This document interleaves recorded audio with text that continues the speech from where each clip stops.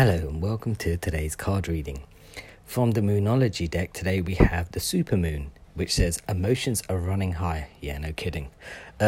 This card suggests that the answer to whatever you're asking about is writ large like the silvery full moon set against a velvety night sky.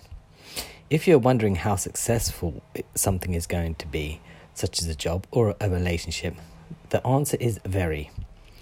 To use common parlance, the answer to your question may well be right under your nose. This card is about being larger than life, being special and bursting with energy that you can tune into and work with. You can expect plenty of good things and a positive outcome when this card comes up. You may find that there's a lot of emotion to deal with. There's also a sense that the opportunities around wherever you're asking for don't come along every day, so take action. So this completely has thrown me because that's not what I thought it meant. Alright, so emotions are running high, especially now with the new moon in Aquarius, which just came along a couple of days ago.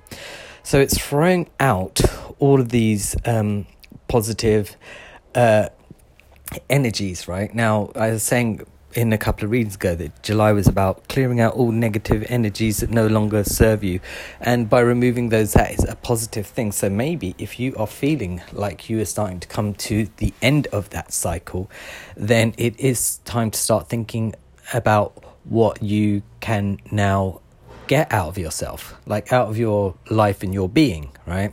So over the past few weeks I've been saying stuff like releasing any, once you say close the door, you'll open a window, and once that has started, then you will start to see good things coming into your life.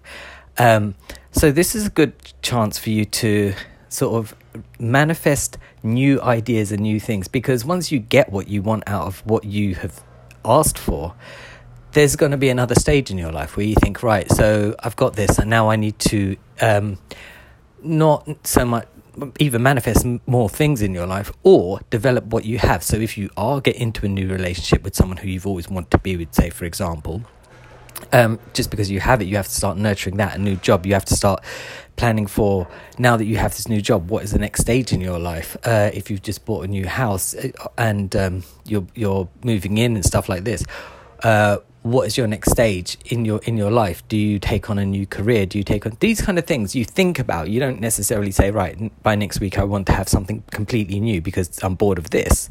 You nurture what you have, but you still have the hope for something new. I mean, if you don't have any ideas, right, then stay where you are and just develop what you have, right? Because like I said, life is ever evolving, and as it is, and you have good things coming towards you, or you currently have good things that you've just received, right? And I'm not talking about like a book on Amazon or like a keyboard or stuff just in a post. Once you start receiving new gifts, right, you want to keep the kind of energy going by nurturing and continually growing in yourself, right? Because once we get something good, we feel like we have to stop because otherwise our luck may run out.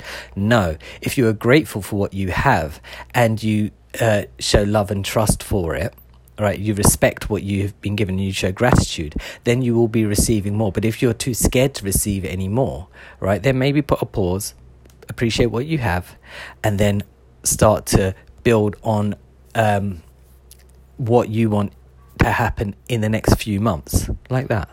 Does that make sense? Like building a house. You put a brick down, once it's built, you start putting in furniture. You don't just leave the house without any furniture, right? Something like that anyway. All right, I hope you've enjoyed this reading. I'll be back tomorrow with another card. Bye.